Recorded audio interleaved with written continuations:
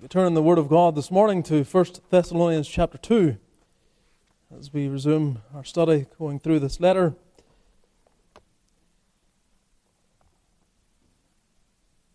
It's good to see our brother Charlie back out in the house of God. Glad you're feeling somewhat better. Obviously not 100%, otherwise he would have been behind me today. But it's good that he's here. It's also good to see children, if they have to leave during the service, running back into their pew. Thanks for the encouragement, Levi. Appreciated that. He was running down the hill there to get back.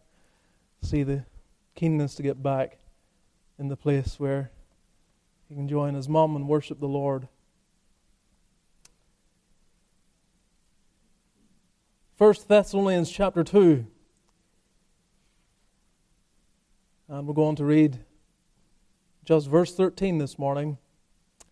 We have gotten as far as this point, looking at the opening 12 verses of the second chapter, taking some time to see all that we can learn from those verses. But we come to the 13th verse, and this will be our only verse today as we consider the Word of God together.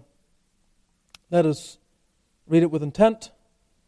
May the Spirit of God be very much upon our hearts, even as it is read. And may, even as we read the Word, there be that deep sense of appreciation that this is the Word of God. And where would we be without the Word of God? For this cause also thank we God without ceasing, because when ye received the Word of God, which ye heard of us, ye received it not as the word of men, but as it is in truth the Word of God, which effectually worketh also in you that believe. We're going to be considering this morning experiencing the transformative power of the Word of God. Experiencing the transformative power of the Word of God. But before we do that, let us pray. Lord, come to Thee. We desire that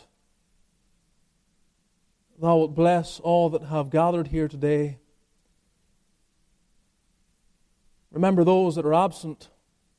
Be with the Allisons. Be with the Juckstocks. Be with Mrs. Pinkston. We pray, Lord, that Thy hand would be upon those of our aged, infirmed, and senior individuals. How much they would love to be here, just to be present to hear the Word. So let us not allow the privilege to be diminished in our view, that in Thy kind providence we are here. Pour out Thy Spirit then. We ask for the seed, which is always good, to find good soil, that it might bear fruit 30, 60, 100-fold to the glory of Thy name. Fill this preacher with the Spirit of God. Without Thee we can do nothing. So grant that divine wisdom and enablement. And carry us along by Thy Spirit. May the Holy Ghost fall on all that hear the Word. Signs following, souls being saved, God's people being edified, and even the prodigal returning to the Father's loving embrace. Hear prayer in Jesus' name. Amen. We come to verse 13 of this portion of the Lord's Word, and we are coming therefore to a transition really in the thought and subject of the Apostles' material. We have seen already in the opening 12 verses him focusing upon a defense of his preaching and pastoral ministry among the folks there at Thessalonica. And we come now to the fruit of his labor, essentially, where he mentions in verse 13 the conversion of the Thessalonians that were there, that he ministered to along with Titus and Timothy during the occasion that they were there. We know that he is referring to their conversion when he talks about them receiving the Word of God, because in verse 14 he goes on to say, "For ye, brethren, became followers of the churches." We know from this two things that he is talking about their conversion, and he is also referring back to the original founding members, if you like, of this church. He is thinking back to them and and drawing again to the forefront of their minds what happened on that occasion as he thinks of the fruit of his labor there during that time. What verse 13 does for us is highlight the vital place the Word of God had in establishing the church in this city. And I want to underline that the Word of God was critical in establishing the church. Even in what we were singing this morning, it made reference to the fact that the Lord has given us. He has given us this thing in which there are these precious jewels, even the Word of God. And that order is important. It's important because the Church of Rome would seek to establish that what comes first is the church, and the church gives them the Word. And that has the wrong way around. That is not the order. And what Paul is dealing with here in verse 13, as we shall see, we can draw from it, even at this point, an understanding that it is the Word that comes first. They went into that city, they brought the Word of God, and that Word gave life to the church. This is what happens. This is always the order. It is the Word that gives life. Even in the very creation itself, which has its gospel application. When God spoke and said, "Let there be light," and there was light, it was by His Word that light came into existence. And the Apostle Paul draws the illustration in terms of the gospel, that the light of the glorious gospel shines into your hearts, but it is by the sovereign spoken command of the Lord. The Lord gives His Word, and what follows then is the church. That's the product of the Word. It is that order. And we should never allow the Church of Rome to say, no, the church is first. Mother Church, and the church gives you the Word. Therefore, what she's trying to do there is elevate our allegiance to authority to the church and not primarily to the Word of God. Something Martin Luther was very aware of and stood in conviction against. Our conscience must be bound by the Word. It must be coming to this. And when an organization clearly opposes the Word, even if they say that we originated that, we must stand against it. God creates by His Word. We ourselves came to life, into being by His Word. And this is what happened in this city. And verse 13 is going to emphasize that. And of course, the Apostle Paul deals with this elsewhere. You think of Romans chapter 10, verse 17, where he says, "Faith cometh by hearing, and hearing by the Word." That faith comes about by the Word. There must first be the preaching, the application, the delivery of the Word. The same we can see even in the book of Acts, whenever Cornelius, who is a good man in many respects and is seeking to know the truth, God in His mercy, in response to his desire to know that truth, tells him to send for Peter. And Peter comes because Peter would tell him words whereby thou mayest be saved. Cornelius needed to have the word spoken to him, and that was the first aspect of his experience of sovereign grace. The Lord would send him a preacher. The preacher would open the Scriptures, declare the truth to him, and from the declaration of truth, rightly received by the power of the Holy Ghost, that person comes to life. So let us not fall into the trap that Rome would have us fall into of prioritizing and setting on the pinnacle first the church and then the Word, because this verse itself even militates against that. Paul came there, didn't draw attention to himself, but to the Word, and by the preaching of that Word, there was the establishment of a New Testament church, life from the dead by the preaching of the gospel. This is a wonderful text. And before I say anything about it, I want you to see how it reflects even the very prayer of the Lord Jesus Christ in John chapter 17. That high priestly prayer that He offered that is full of theological instruction. And in verse 8, and this is with particular application in the context to the disciples, but it can certainly have its application to those that the disciples and the apostles would instruct even to our day. Where in verse 8 the Lord Jesus prays, "For I have given unto them the words which thou gavest me." I have given them the Word. "And they have received them, and have known surely that I came out from thee, and they have believed that thou didst send me." And we're going to see this coming to pass right here, in this occasion in this city. And of course, he goes on then to pray in verse 17 of John 17, sanctify them through thy truth. Thy word is truth. And that's his desire. And when I read verse 13, I saw the answer to prayer that Jesus Christ was offering even for those that he had shed his blood for in the city of Thessalonica. He was praying for the forward movement of the church, praying for the going forth of the word, directing the Apostle Paul and Timothy and Titus to the city, and then commanding blessing upon their efforts.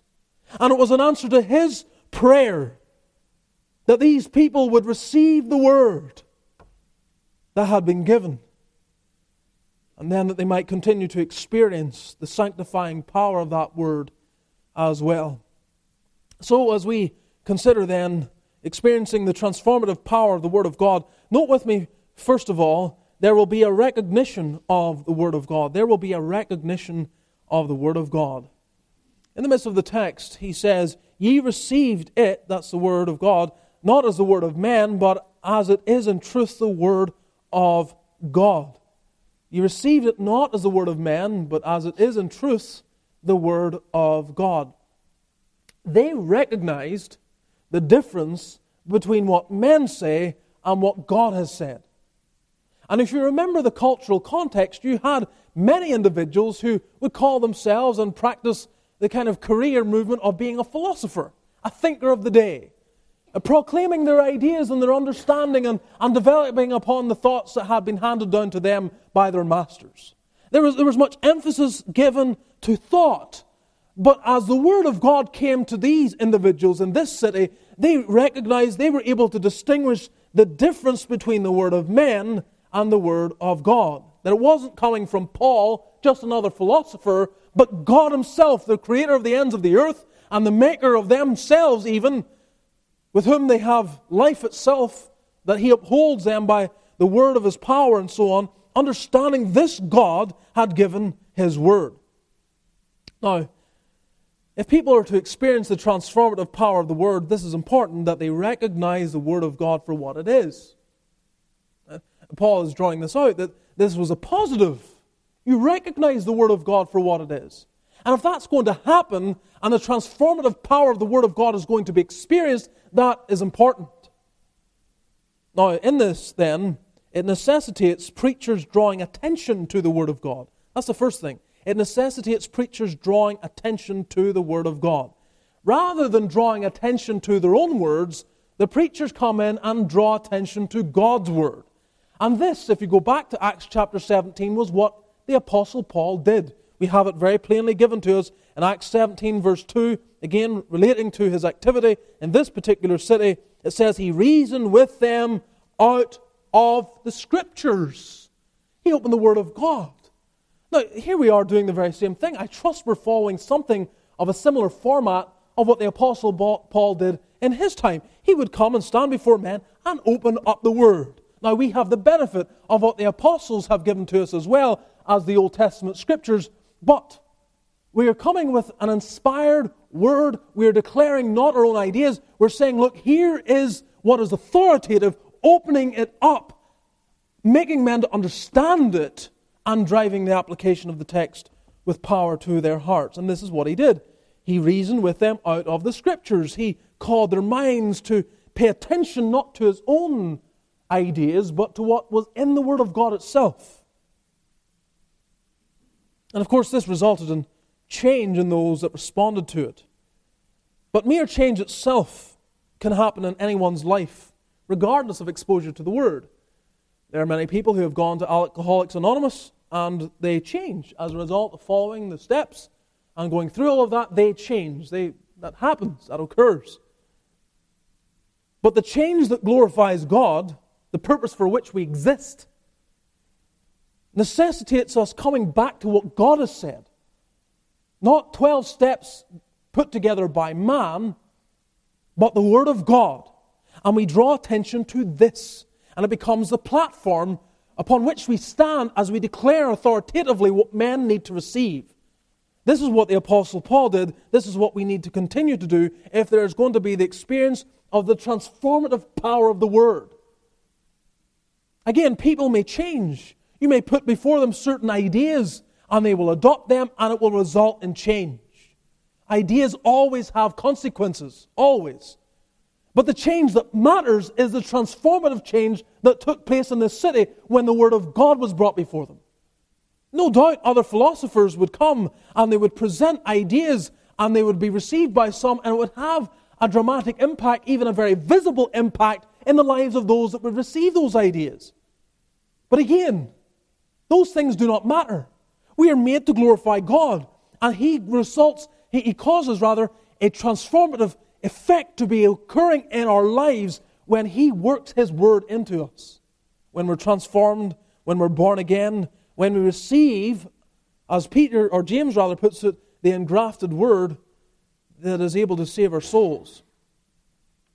So preachers must draw attention to the Word. We might just say generally, Christians must draw attention to the Word. You have to draw attention to the Word. You come alongside people if you want to help them. Don't be covert about it. Coming in with some certain angle and they get on board and then you kind of surprise them with the Word of God, hoping for change. You bring the Word of God to them. There was nothing covert about Paul going into this city. He walks into the synagogue, as was his manner, opened up the Scriptures, and he preaches to them. Preaches the gospel clearly to their hearts. So this is our duty as well. Draw attention to the Word. If there's going to be the recognition of the Word not as a word of man, but as it is in truth the Word of God, there has to be drawing attention to it. But secondly also, there must be, it necessitates, if there's going to be the recognition of the Word, it necessitates preachers showing admiration for the Word of God. Showing admiration for the Word of God. When Paul went into that synagogue, as he did on other occasions, there was no question mark as to the place of the Word of God in his life. It was abundantly clear that here was a man that loved the Word of God. And he gave himself to that Word. And it just poured out of his life. And those who were willing to accept it and see it for what it was plain. It was plain, here's a man that loves the Word. He would take exhortations such as we read in Psalm 1, that his delight is in the law of the Lord. His delight. Not just his allegiance is to the law of the Lord. That's well and good. Our allegiance should be to the Word of God. But our delight is in the Word of the Lord. How many have there been, even in the past, even to the present, that live in such a fashion that say, I appreciate, I value the Word of God. And they will apply it within a certain narrow context, and people who are under the authority of that individual can see through it. No, you take Scripture and you apply it where you want it, but there are glaring inconsistencies in your life where you will not apply the Word of God where it affects yourself. They can see through it. And they know, therefore, they don't love the Word. They're just using it as a baton to beat people with. But whenever a man handles the Word in a certain way, even preachers, Christians, as they give testimony to the Lord's grace in their life, there must be exhibited a delight in the law of the Lord, as Psalm 1 puts it. Or as Psalm 119, verse 97 puts it, Oh, how I love thy law. Oh, how love I thy law, I should say. It is my meditation all the day. Love I thy law. I love it. There's admiration, there's affection here toward the Scriptures. You remember also when the psalmist in Psalm 19 deals with the Word of God, that revealed how God reveals Himself in a special revelation in contrast with the natural revelation that is revealed through the psalm. He puts it this way. He describes the law of the Lord, the testimony of the Lord, the statutes of the Lord, the commandment of the Lord, the fear of the Lord, and the judgments of the Lord. And he went on to say about these things, more to be desired are they than gold, yea, than much fine gold, sweeter also than honey and the honeycomb. Moreover, by them is thy servant warned, and in keeping of them there is great reward. You can't live believing that and it not be manifest in your life. There's no possible way that you can say that God's Word, His judgments, His law, His commandments, His statutes are more desired than gold, and it not be apparent to those that come in contact with you. It has to be seen. And I'm quite certain when Paul went to any place, there could be no question mark over his allegiance and love of the Scriptures. He gave himself to them. Matthew Henry, that great, and I recommend him. I think I don't hear his name mentioned as often these days as perhaps he once was, but if you're coming to Scripture and you're looking for light in Scripture, do not forget Matthew Henry. And he said this: a good man, wherever he goes, carries his Bible along with him, if not in his hands, yet in his head and in his heart. End quote. A good man. He carries his Bible. And you can see that when you meet someone that is not just able to quote Scripture, but there's something about their affections that connect with the words that they say. There's something that moves their heart, and how you can see it even in their eyes seem to sparkle when they talk about Scripture. They love God's Word. They love all that He has given to them. And if men are going to see the difference between the words of men in contrast with the Word of God, I think this is an important aspect. You received it not as the word of man, but as it is in truth the Word of God. For them to recognize the difference between the Word of man and the Word of God, it is seeing hearts that are on fire with the Word. Lives that are ignited, their whole motives are moved by this. I mean, the very fact that Paul is standing in this city, and they would ask him the question, why are you here? Because of the Word. Because of the Word, because of what the Lord has done. And I cannot deny it. His heart was aflame with love for the Scriptures and for the God that gave them. So as we carry the Word of God around, whether it be in our hands, or I trust also in our hearts and our heads, let it be with a sense of admiration. It will help the world to recognize the Word of God for what it is. It's different. It's different. Even when we're analyzing politics and what's going on in the world, to come back and speak Scripture into what's going on. But if there's going to be a recognition of the Word of God in contrast with the Word of man, it also necessitates preachers establishing the authority of the Word of God. The preacher will certainly teach that the Bible is inspired, inerrant, and sufficient. And without getting into those specific doctrines and the nuances of the doctrine of the Word of God, two passages are particularly relevant in relation to that. When Paul writes to Timothy in 2 Timothy chapter 3, verses 16 and 17, he says, all Scripture is given by inspiration of God and is profitable for doctrine, for reproof, for correction, for instruction in righteousness, that the man of God may be perfect, thoroughly furnished unto all good works. There you see right from the outset Paul saying, all Scripture, all of it, every part of it is God-breathed. God has breathed it out. It's not coming from the mental powers of Paul. It is coming from God. God is breathing it out. God has given it. God is behind it.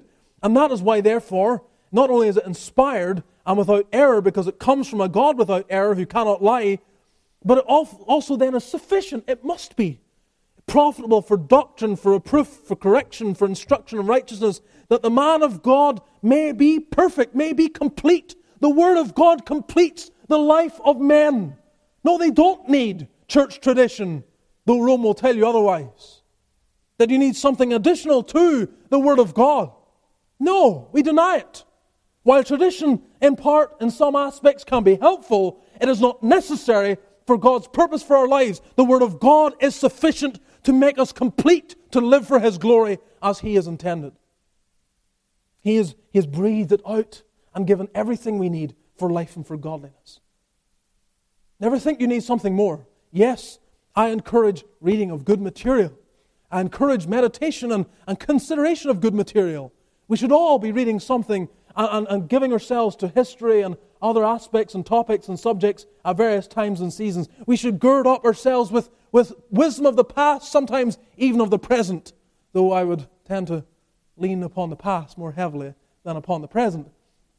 But drawing from the wells of men that are good. But again, the Word of God is sufficient because it is inspired and inerrant. Or as Peter writes in 2 Peter 1:21, The prophecy came not in old time by the will of man, but holy men of God spake as they were moved by the Holy Ghost. And this is what's happening. It's holy men of God are being moved by God. It's not the will of man that's being exercised or conveyed down through the annals of history. God is giving His word through holy men as they are moved by the Holy Ghost. Of course, the New Testament has the same application. You read on in 2 Peter, you will find out that Peter admits that Paul has written some things that are hard to be understood, which some twist, they wrest to their own destruction, as they do also the other Scriptures. Which by implication, he says, what Paul has written is just as inspired as the other Scriptures, the Old Testament Scriptures, that we already agree are inspired. Preachers will preach in such a way that will establish the authority of the Word of God. And it will be coming across in their language, the words that they use, the doctrines that they deal with. Even as we open up the Scriptures, and I try in different ways to remind you we're coming to the Word of God here. We should come therefore soberly and in a right attitude. Indeed, there's great resistance today to being grave in dealing with the Word of God, or grave in the pulpit, being sober in the pulpit. I mean, this doesn't seem to fit with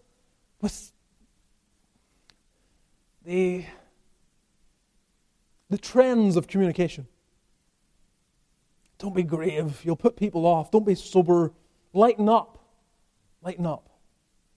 Well, I'm not saying we have to stand behind the pulpit and have a sour demeanor continually. I trust that's not what you're subjected to every Lord's Day. But at the same time, I trust also that you're understanding that it's serious matters we're dealing with. That as I handle the Word of God, or anyone who stands behind this pulpit handles the Word of God, there's a sense of the seriousness and the gravity of preaching the Word of God. I trust it even comes across in tone and in manner. That even non-verbal cues are communicating the seriousness of what it is that we're doing. That certainly would have been the case with regard to the Apostle Paul. He could not be dismissed as some comedian or some mere slick communicator. He was there to get to hearts and to change lives, and was calling out for a response. Not just from his own appeal, but from the Word of God itself.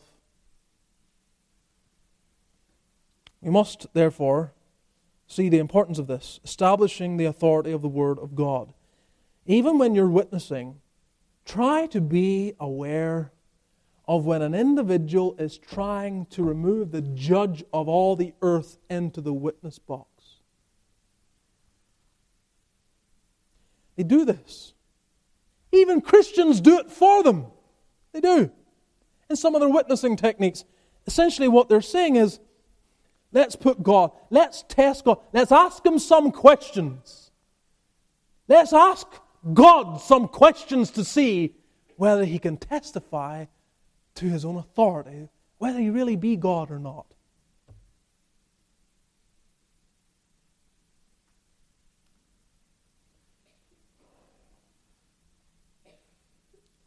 Again, open up your Bible.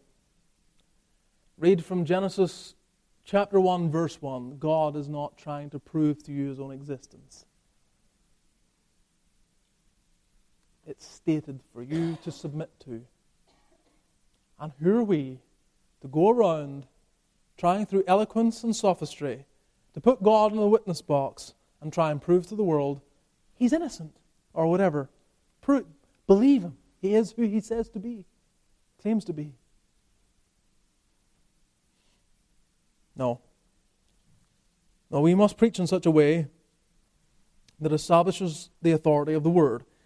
We quote Scripture, even when men say, but I don't believe God's Word is the Bible's God's Word, or I don't believe. You quote it anyway. You quote it anyway. You bring the Word of God to them. Don't enter into all their silly arguments. Secondly, there will not only be a recognition of the Word of God, there will be a reception of the Word of God.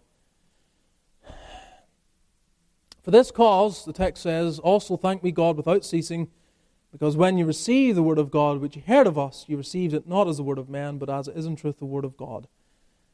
The apostle begins with thanking God, not because of what he has just said concerning his own testimony of being a faithful preacher and pastor, but because of what follows. He is thanking God for what occurred in the lives of those that rightly received the Word.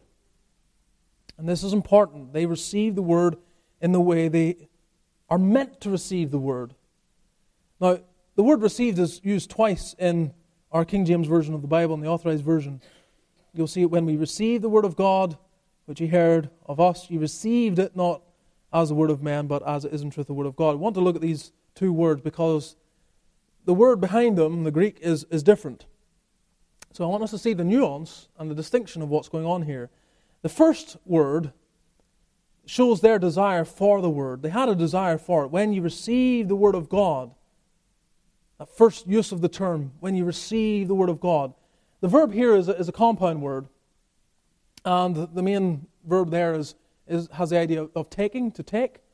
But it's compounded with prefixed with the preposition para. And we use that term, like we talk about a parachute, we take it to ourselves. It has that idea of taking something to yourself. And this is the emphasis then of not just using the verb in its straight form, but prefixing it with the preposition. It's drawing in they took it to themselves. They took the word to themselves, which shows that they had this desire for the word of God. And of course it came to them whenever the apostle and those that were with him, his companions, came and preached it. You see it, when you receive the word of God, which ye heard of us. Ye heard of us. Now, some of these individuals had been sitting in a synagogue all their lives. They had the Old Testament scriptures opened up all the time. They were familiar with the word of God, but they had never really received it in any meaningful sense. Here now, as the apostle comes in, and you know he has this slant on the scriptures, which is Jesus of Nazareth is the Christ, the Son of God. And this is what he opens and alleges, and this is what he debates and brings before them in the synagogue, that Jesus, that was crucified and rose again from the dead, that this is the very Christ. Now they sat there, Jewish Sabbath after Jewish Sabbath, and here they are drawn out to really listen to what was being brought by the apostle and Timothy and Titus. You remember that they didn't all get on board.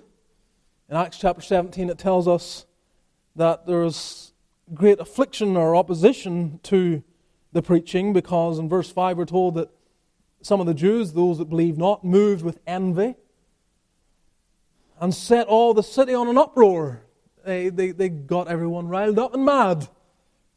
They're trying to drown out the preacher and trying to silence him and drive him away. And so those who received it are in contrast with those who rejected it, who opposed it. In a certain sense, here they are, and they're wanting to hear what Paul has to say, whereas many of the Jews were saying, no, we don't want to hear this. Silence this man. Drive him out of our borders. And so against the backdrop of hostility, those that believed, or at least at this point they're receiving it and wanting to hear it, they have a desire for it, they stand out like the moon on a clear dark night. There's a difference here. They wanted the word of God when their neighbors were utterly rejecting it. But that desire moves into a decision. Their decision to obey the word. And in the next use of the word received, as we have it in our English translation, it says, ye received it not as the word of men, but as it is in truth the word of God. And this is even stronger. It's used already in chapter 1, verse 6, when Paul says, ye became followers of us and of the Lord, having received the word in much affliction. And so the emphasis of using this particular term drives home something different, something quite distinct. It is a taking in of the word. Rather than taking to oneself, it is a taking in. In one sense, they're taking themselves to hear it. They're wanting to hear it. They're taking it to themselves. But in this sense, they're bringing it into themselves. They're taking it right into their souls. And this is what occurred. It indicates the next step. And I might just add, this is a step that some perhaps this morning need to take. You're here this morning, and there may be within your mind, within your heart, a positive frame of mind toward the Scriptures, and you're receiving it positively. But that is not sufficient. There needs to be this next receiving, this step on that receives it into your heart, where it's not just a desire for the Word of God, but a decision to obey the Word of God. Turn with me to John chapter 8. John chapter 8.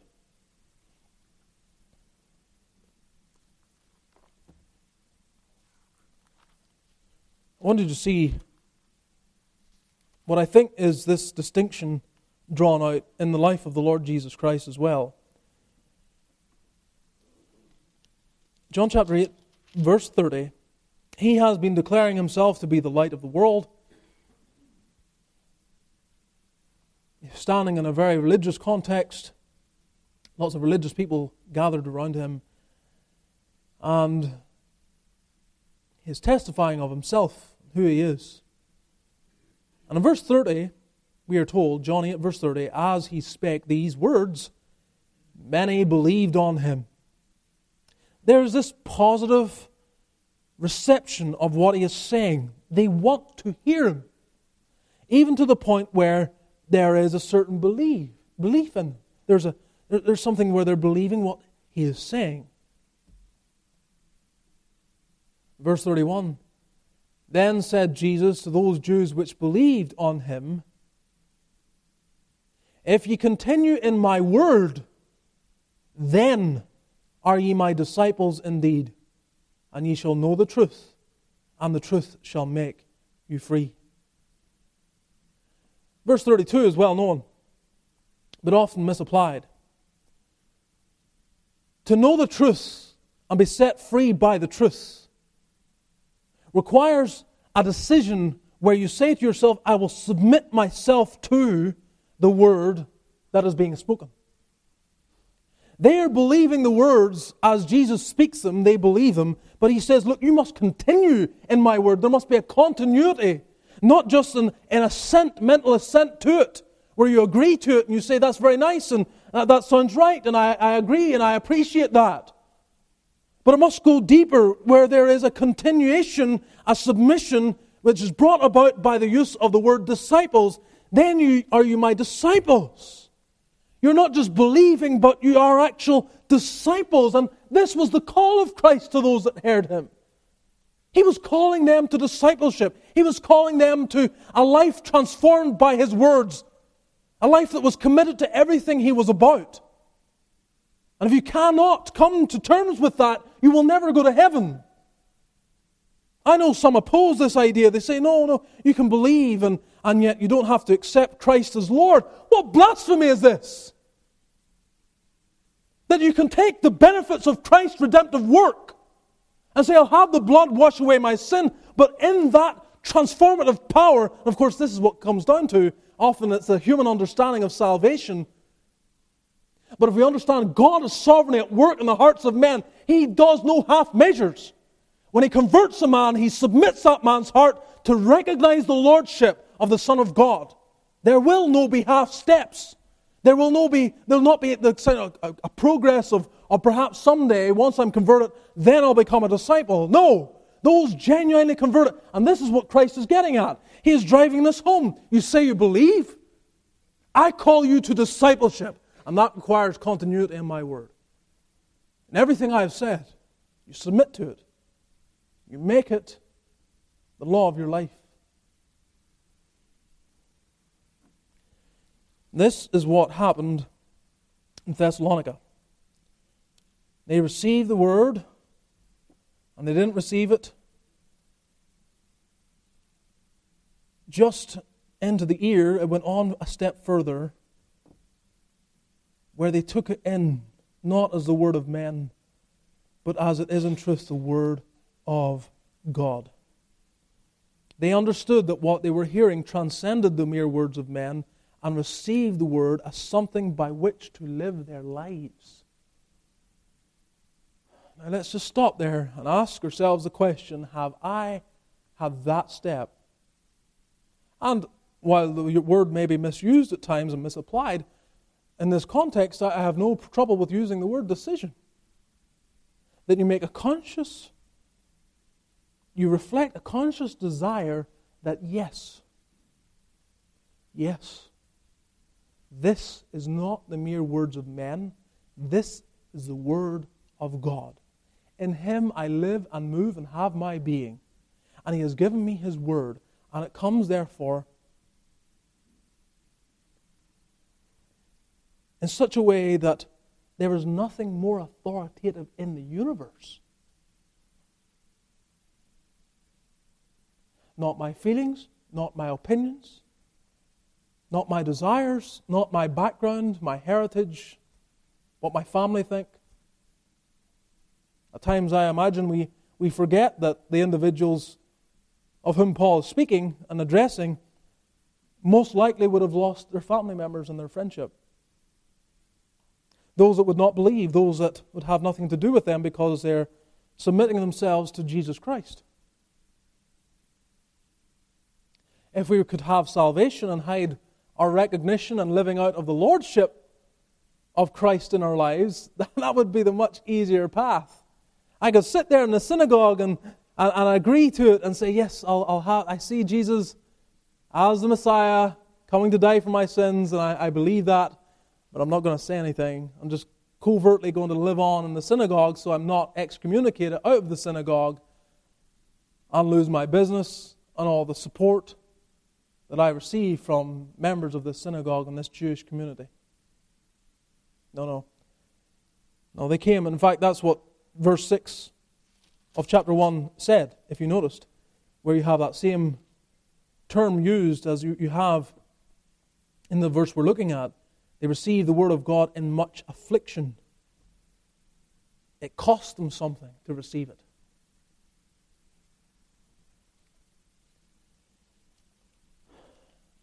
If we are going to see then the transformative power of the Word manifested, then this is an important step, important aspect. The right receiving of the Word. We don't lower the bar and say, look, just pray a prayer with me, and then you'll be on your way to heaven, regardless of what follows. No. We're looking for lives transformed. New creations in Christ, where the old things pass away and all things become new. Nothing less will do. If we lessen it, we diminish the power of the cross. We lessen the purpose for which Christ died.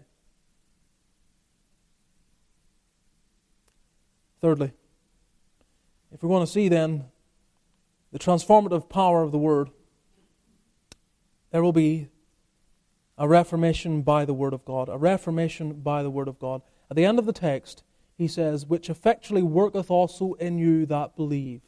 Here he brings it up to the present. That this Word of God they received rather than the Word of man. They received the Word of God, which effectually worketh also in you that believe. It didn't just result in their conversion. It was resulting in the ongoing transforming of their lives. This is what I say, going back to what I mentioned. This is an answer to the prayer of the Lord Jesus Christ. Not just that they may receive the words that the Father had given to the Son to give to them, but that they would be sanctified through the truth. Look at it. This Word of God that they received effectually worketh also in you. The word effectually there in the Greek is the same word we get our word energy from. It has the idea of operating and manifesting that operation in their lives. You can see a difference in these people. One day they were walking without Christ, the next day they had received Christ rightly into their lives and hearts, submitted themselves to His Word, and the transformation began.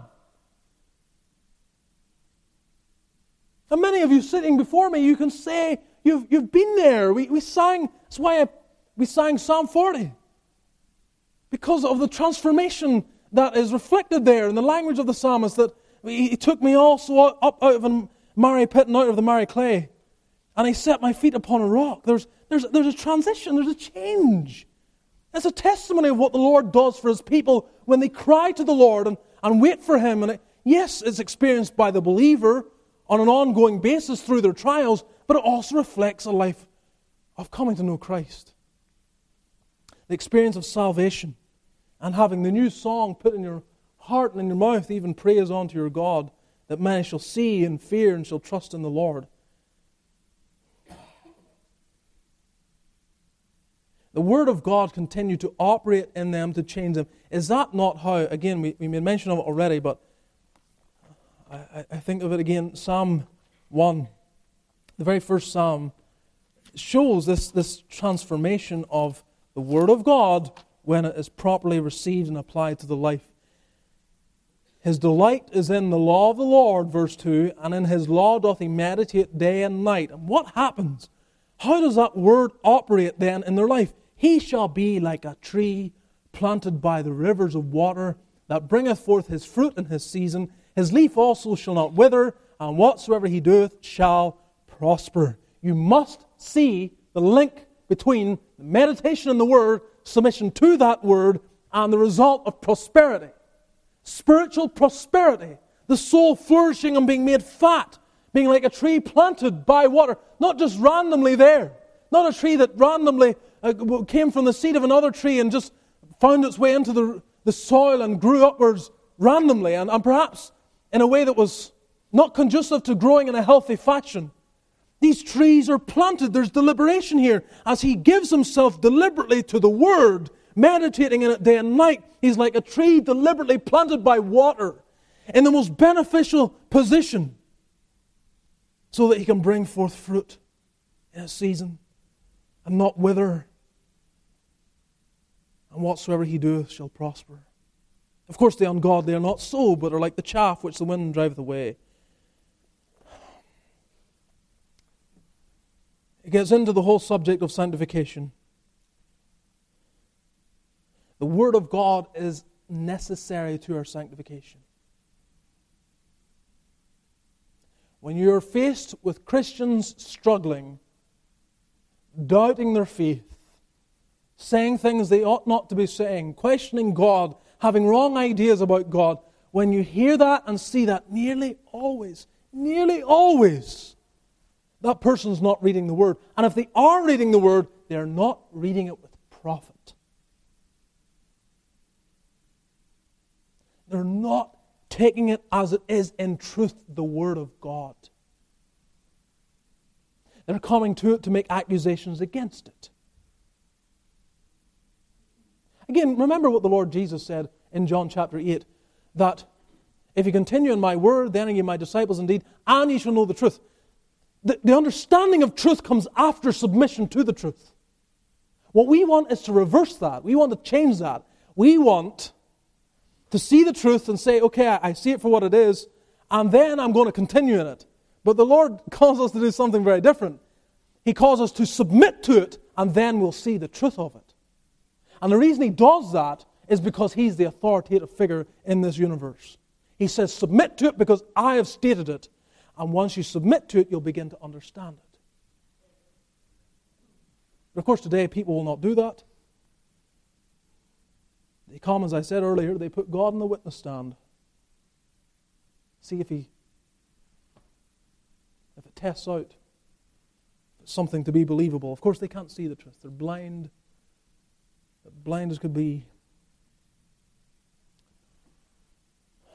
How thankful, therefore, we must be to the Word of God. There are many of us here this morning that can read verse 13, meditate on it, and say, there was my experience.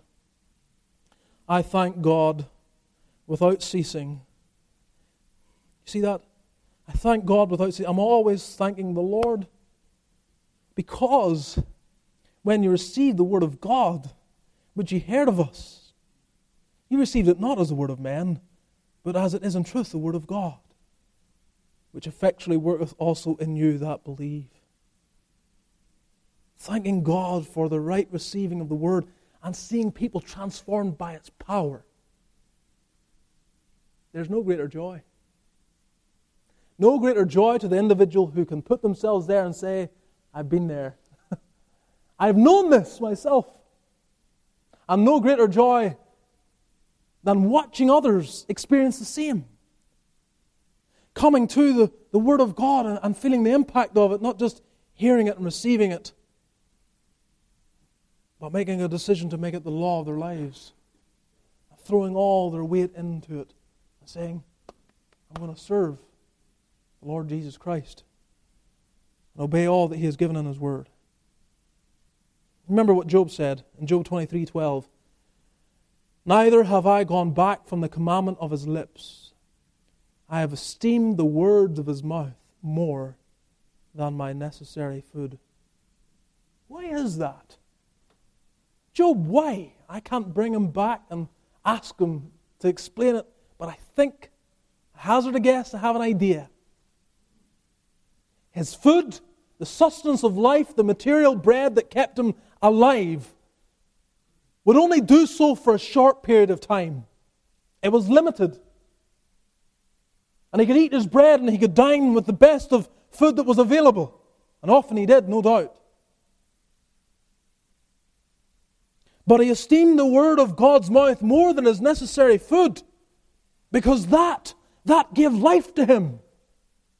Even as he would eat, while it would give present energy, it wasn't really adding life to his years, as it were. But as he would eat the word of God, as he would receive words from his God and receive it into his heart, it was adding life to him. Paul talks about this, that while the outward man perisheth, regardless of what you eat, the outward man perisheth, yet the inward man is renewed day by day. We should be internally, in our being, in our spirits, far stronger than we ever were when we first believed.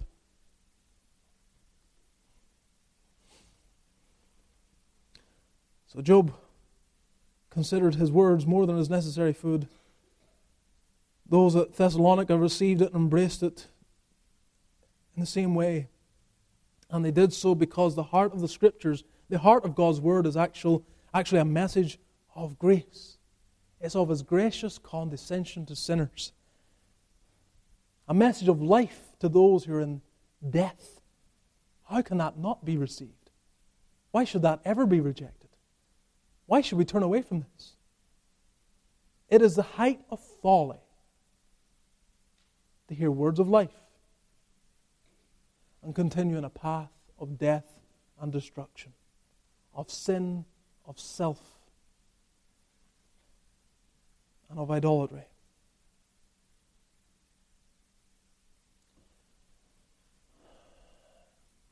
I like what John Knox said about the Word of God, that Scottish reformer.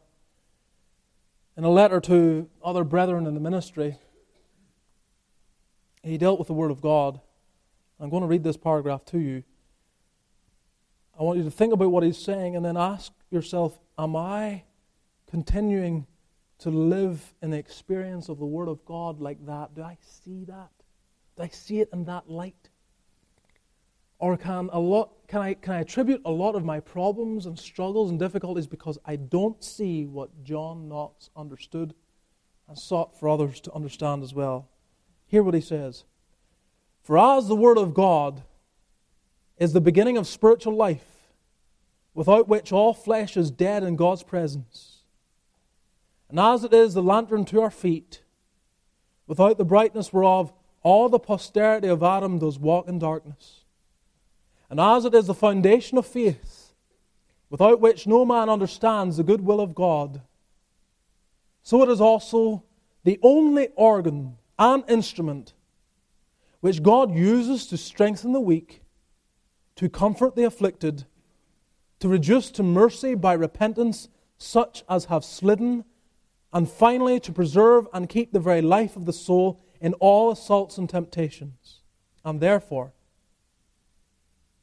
if you desire your knowledge to be increased, your faith to be confirmed, your conscience to be quieted and comforted, or finally, your soul to be preserved in life, let your exercise be frequent in the law of your Lord God.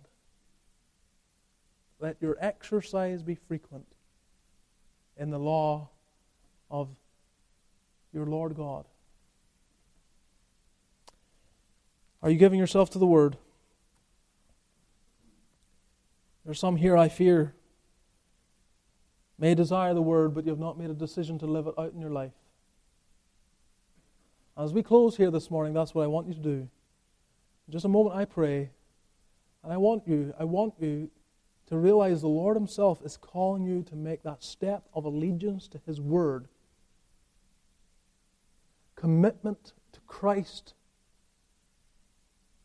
Embracing all the benefits of eternal life, the forgiveness of sins, His sanctifying grace, and the promise of glorification one day in heaven itself. But also bringing with it that with these benefits comes a responsibility to make known my gratitude by loving His law and living it out. Let us bow together in prayer.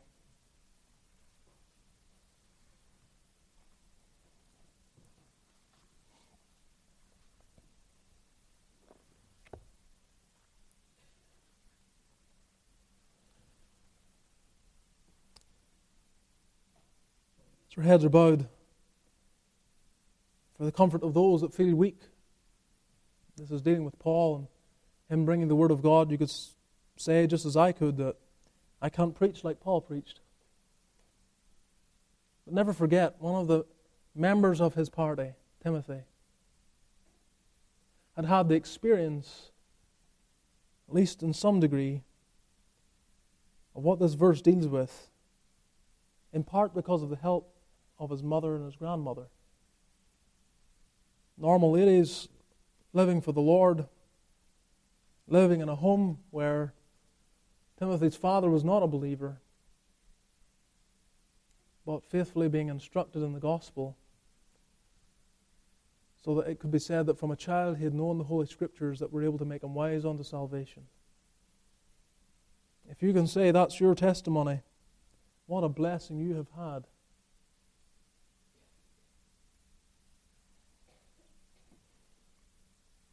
Do not waste it. Do not think lightly of it. Ask yourself and answer it honestly. This very day, am I a good ground hearer of the Word? Or am I hardening my heart, resisting and rejecting? Not the Word of men, but as it is in truth, the Word of God. Father, we pray that Thou wilt make all Thy people truly appreciate the Word of God. I pray it for myself. Deliver me, Lord, from ever being a distraction from the Word, either drawing attention to myself or the philosophies of other men. I pray the Scriptures would be preeminent in this pulpit and in every ministry of this church. And I pray that that would be uniformly adhered to by all in this congregation. We pray today that Thou wilt remember those that have yet to truly give their hearts to Christ, continuing in a condition of unbelief. They're halting between two opinions. They haven't truly given themselves to the Lord Jesus. They're living a lie. Lord, show Thy tender love to them. Indeed, we may say that Thou hast already shown Thy love by the fact that they're here this day to hear the Word. We pray it would not fall on deaf ears, but that it may bear fruit and bring forth fruit, even the fruit of faith and repentance in their lives. Do it this day, we pray. And remember all of us, Thy people. Preserve us as Thy sheep. Keep us from falling, till You present us faultless before the presence of Your glory with exceeding joy. O God, grant, Father, Son, and Holy Spirit, Thy blessing upon this congregation. Amen.